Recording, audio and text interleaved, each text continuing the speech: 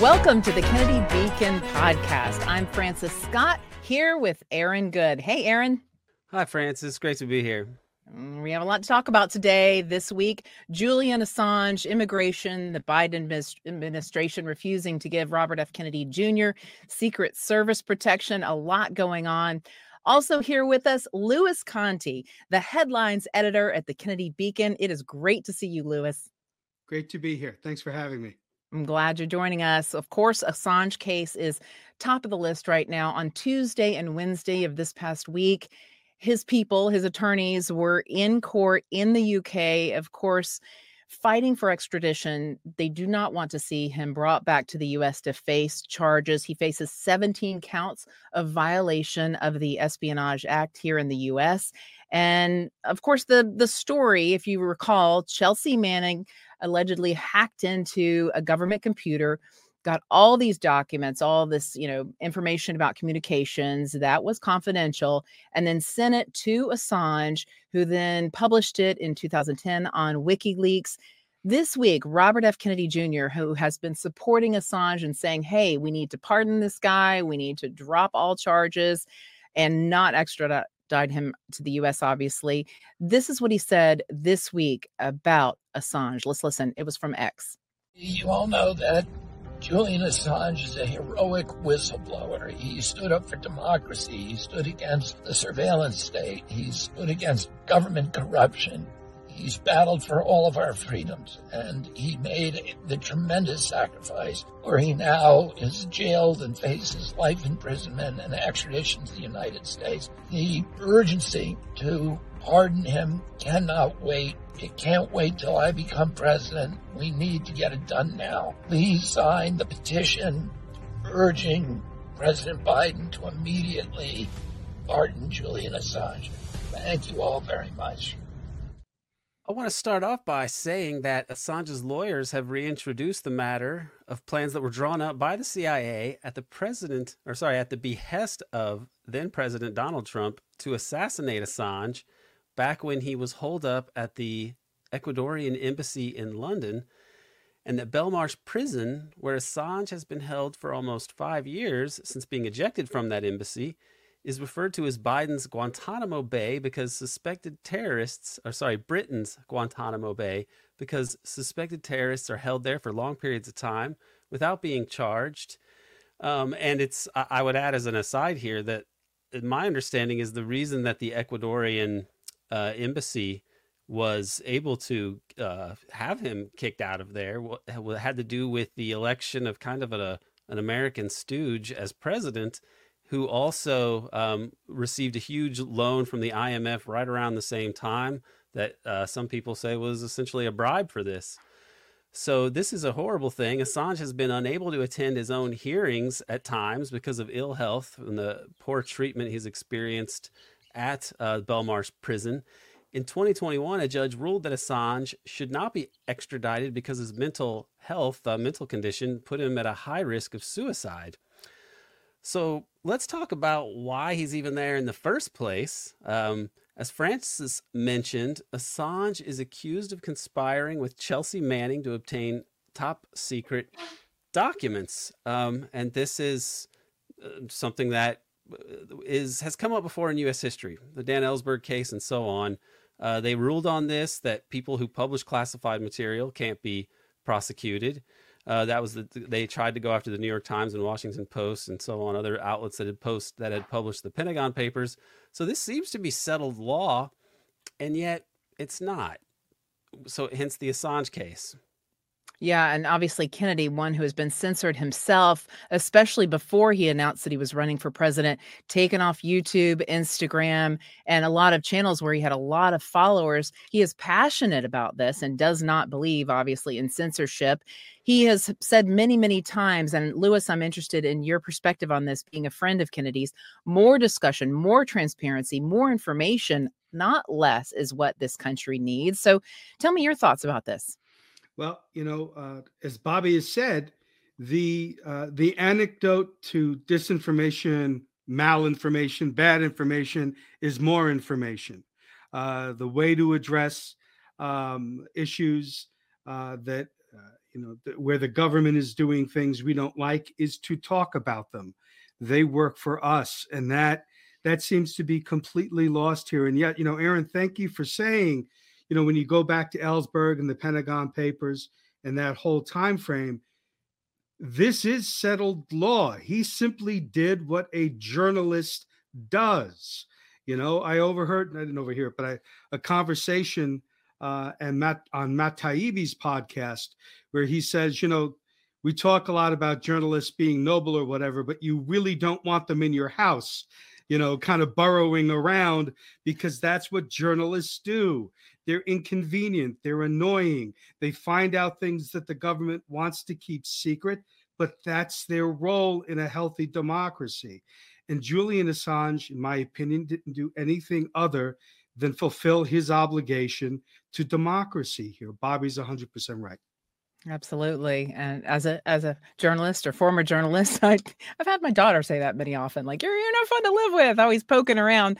We're watching for what the courts decide in the UK. The decision will come in weeks, but I want to remind you, the papers have already been signed. So the UK officials, if they wanted to, could put him on a plane and get him back to the US before this podcast even ends. Right. And this is a very disturbing thing, and it reflects that our system of government isn't really what we are told that it is. It's not just that they're prosecuting a journalist. You have to think, why are they prosecuting a journalist? Right. And the reason is that he has exposed things about the way that we are governed, which involves much more lawlessness and state secrecy than the Constitution calls for, and more than civics classes and politicians and other people who are proselytizers about American greatness and American democracy, more than they want to admit. It is a system that is not what it purports to be. And Assange's crime in the eyes of the regime is that he tore away the veil with some of these exposures that is really what a journalist is supposed to do. And so he is essentially being prosecuted and perhaps even will ultimately be killed for doing what the Constitution requires a journalist to do. I mean, the Constitution, our system demands a free press and an informed public, and they don't want that. And hence they go after Assange, as we're seeing. Now, I want to move on to this next clip of RFK Jr. Helping out at a food bank in Queens that provides assistance for recent, quote, illegal immigrants. It is, ironically, a somewhat uplifting story. Mr. Kennedy, many of the people online were migrants. We're obviously dealing with the migrant crisis on the city, and it's burdening many of the food pantries here. Can you talk a little bit more to that issue? And what do you think of many of the people coming here for food are migrants? Well, I think, what Keisha's doing is the way that we ought to handle migrants once they're here, which is with compassion and with generosity and with kindness that our country is supposed to represent. The problem is, we're a nation. We need to have secure borders. We need to be making sure the people who come in this country are people who have gone through the process, that we have wide gates and a fast class to citizenship, a fast track to citizenship. But having 7 million people come across the border illegally in 3 years is not good for them. Is this incentivizing at all illegal immigration by how well we treat migrants? No, people are not coming into our country to eat at food kitchens. Aisha and Eric are dealing with an emergency that's been created by the federal government and by other people. They're coming here because they want jobs. And that's good. We need immigrants to fill the jobs so that we can support a middle class in this country, so that we can keep soluble our social security system. But like every other country in the world, we need to control that issue. We do not want our immigration policy dictated by the Sinaloa cartel, which is now running U.S. immigration policy. There is no nation that could survive just an open border. There's none. And yet that's what we have now in the United States. Louis, since you're the only one here who lives in New York, what are your thoughts about this huge influx of immigrants? And first of all, is it as bad as it is shown to be on the MSM, mainstream media? What do you think, Kennedy? What do you think about what Kennedy is saying here? Well, the first thing I take from this is he's trying to to bring, first of all, compassion, some organization, some structure to this conversation. Uh, you know, uh, where I live in Westchester, a little bit north of New York City. I am in the city often. And to me, the city is in better shape than it was during the lockdown. That certainly was a haunting experience. It is absolutely true that we are having legal problems. We have immigrants who are getting arrested, some very high profile cases. Um, but I also think in some ways that some of the media coverage is unfair to these human beings, right? I mean, it seems to me that while uh, the the problems at the southern border are very real, we need to remember that, as Bobby points out, these human beings, they need to be treated with compassion. The process of them getting here is atrocious in terms of the impact on New York City. There is a huge financial impact. It's a very controversial issue, and many New Yorkers on different sides of it have a bunch of different feelings about it. But the primary problem is that this is chucked together in a disorganized fashion. It seems to me that the Biden administration decided that if Donald Trump wanted something, they wanted the 180-degree polar opposite of it. And so they now have a situation where they've lost control of the southern border. These folks in the Mexican cartels are bad people. And turning over our border to them is a train wreck, in my opinion. There are impacts. There is cost. We have laws in New York in particular, and I know this because I've worked and I was a school board member. But if a child is in our district, we have to educate them, right? And there's a cost to that. I don't know how much this is being felt outside of New York City, but there is an impact, and you have to plan, as Bobby says, for that impact. You just can't open everything up and have chaos. Yeah, we're in Texas here, Lewis and Aaron, and my husband works with people in Chicago. They're having the same issues in Chicago. Of course, the Texas governor being criticized by places where these migrants or immigrants are ending up for his, busing the immigrants to other states. Here in Austin, we have had such an issue with homelessness that is particularly bad in the past couple of years. It really, you start to understand the weaponization of compassion. You want to be compassionate, you want to be smart. These are human beings, whether they're struggling with homelessness and the cost of housing, or they didn't have a good place to live before and they're seeking asylum. But like Kennedy has pointed out in many of the productions that his campaign has released about, hey, we've got to take care of these people, but it is not in their best interest to have them signing up to come with whoever it is, bringing them across a very dangerous area. I'll never forget Kennedy talking about the Rape Crisis Center that he visited the first time he went to the border in Arizona, and how some of those people had been put through the worst thing they could ever imagine. So, it reminds me too, like the 6-foot distance, the COVID issues, like nobody wants to kill grandma. Nobody wants to kill strangers. We want to be compassionate, but at the same time, are we doing things that in the long run are going to be very detrimental to large groups of people, including our nation as a whole? So, Lewis, one thing I'd like you to comment on, I don't know if this is in your wheelhouse exactly, so hopefully you think it's relevant, but I've noticed that Kennedy is not someone who takes what you'd consider like a cliche, bleeding heart liberal position on immigration. But he does, as we see in this clip here, urge a compassion and a sensible approach to the human beings that do make it here and are not really at fault in the larger sense for these situations.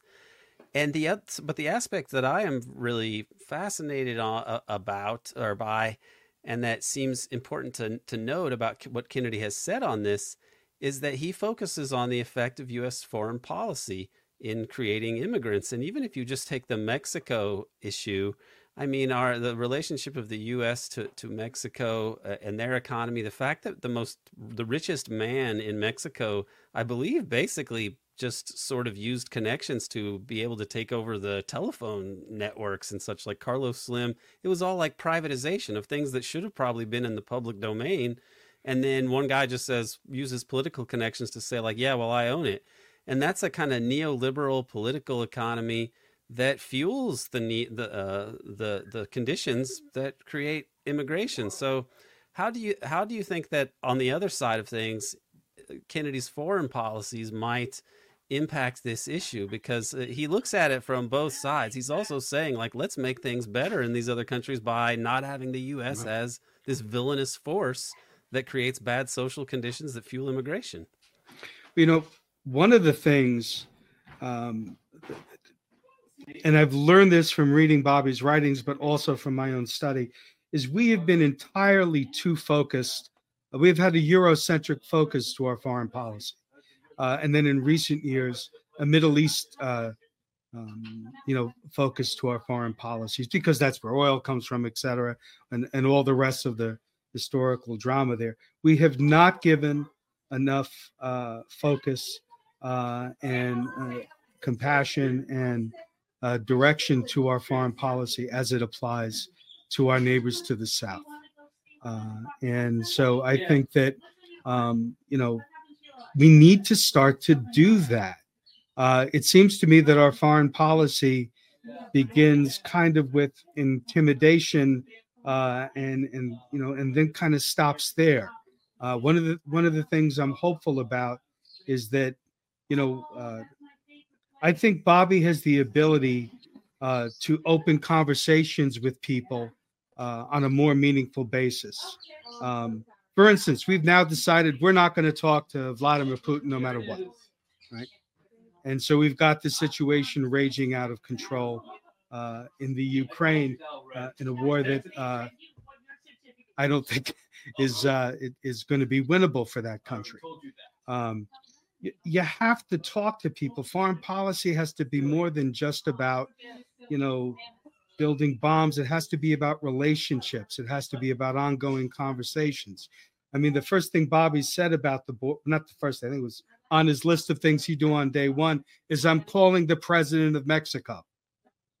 We're going to get on the phone and we're going to have a conversation about how to manage this thing so that everyone's interests are met at some point in the future. It's not a one-day fix. We should be clear about that. This is a mess. It's going to take some cleaning up. But that's the kind of thing that I think Bobby brings to the table. And whenever I see him talk about foreign policy, it's always about the conversations we should have across the world with everybody, understanding we don't always agree. We don't have to like everybody, but we have to talk to them. And I think it's just a very common sense approach. And as I study him, that's what I see him doing. Absolutely. And you can see when he talks about his childhood and growing up around, John F. Kennedy and his father, and the conversations that they were having with Russian diplomats. You understood that he saw that example set. You have a line, and maybe you don't always listen to your advisors or the military guys saying, we have to do this, we have to do this. He saw it played out. And that's why, I think he has a really good mindset about the way to be when you are a leader. You do have to speak to these people. So that's a great point. I do want to bring up and change gears a little bit and talk about the lack of Secret Service protection. The Biden administration repeatedly refusing to give Robert F. Kennedy Jr. Secret Service protection. And there's a show called Breaking Points. There was some conversation about that. Let's take a quick listen to it. Robert F. Kennedy Jr. is slamming what he says is a heinous double standard after a congressional advisory panel voted yes to awarding GOP candidate Nikki Haley with Secret Service protection, but not RFK Jr. Kennedy wrote on X of this move, while I'm happy she'll be protected and publicly supported her request, Double standards abound. My campaign first requested Secret Service protection in May of 2023 with a 63-page declaration. We still have a current request pending. Kennedy continued, my request is the first time in 55 years a candidate has ever been denied. The Biden administration is the sole outlier to turn down a request for Secret Service coverage. So this is very interesting. So Nikki Haley receiving protection as she, continues to technically be a Republican primary candidate on that side, although Donald Trump overwhelmingly likely to get the nomination. And RFK Jr. has been complaining for some time that he has not gotten security protection, Secret Service protection from the administration. The process for getting Secret Service protection involves a panel of actually congressional leaders getting together and deciding whether to recommend this protection, and then the ultimate decision is made by Homeland Security Secretary Alejandro Mayorkas, who has denied it to RFK Jr.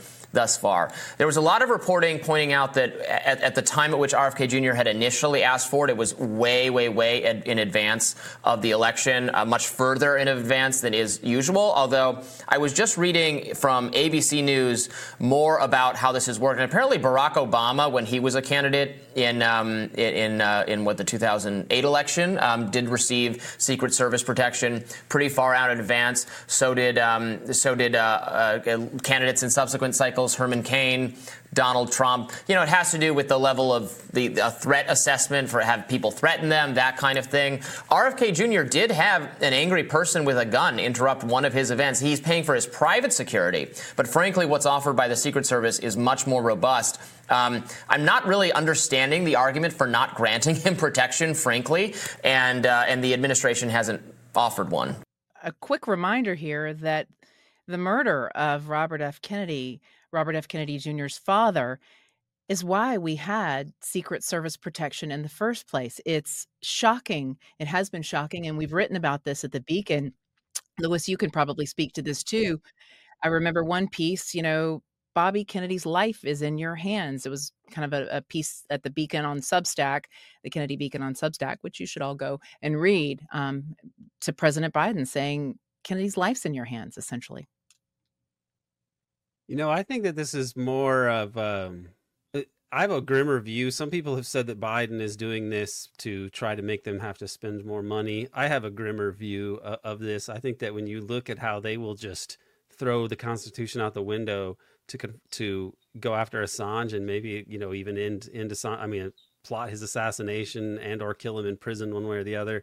I think you're talking about a very dark force that is at the top of this regime that really doesn't believe in democracy or anything else. It believes in top-down rule. You could call it the establishment, the deep state, whatever you want to call it. But my take on this is that is darker in that I think that Biden is taking cues from some other elements to not provide this protection.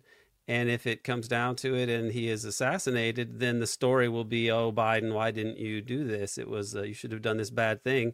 Biden, even as possibly demented as he may be, probably still understands this, and he does it dutifully, like he carries out other policies that have damaged his own standing, because that seems to be what powerful actors want. So I feel that there's a lot of grim reality pertaining to our system in this one story. The assassination of his father, the fact that they are basically, in some way, there's some leverage of the prospect of assassination being exerted on Kennedy by virtue of what they're doing now. It's pretty horrifying to me. And Louis, you've written about this over a good stretch of time, going back a ways now. What do you think about it here now in later February, and we still don't have any Secret Service protection for this presidential candidate? Aaron, I think you're right. I think part of the problem here, we don't really see the decision-making process. Judicial Watch did some excellent reporting on this and basically identified that Mayorkas kind of did what he wanted to. But we don't know what conversations he had, right? What I think is that part of it is financial, to bleed the campaign.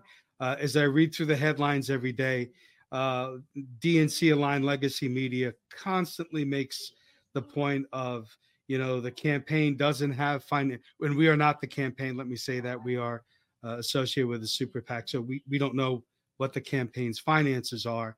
But I read these stories where they seem to be saying, oh, he's running out of money because he's burning through it, as though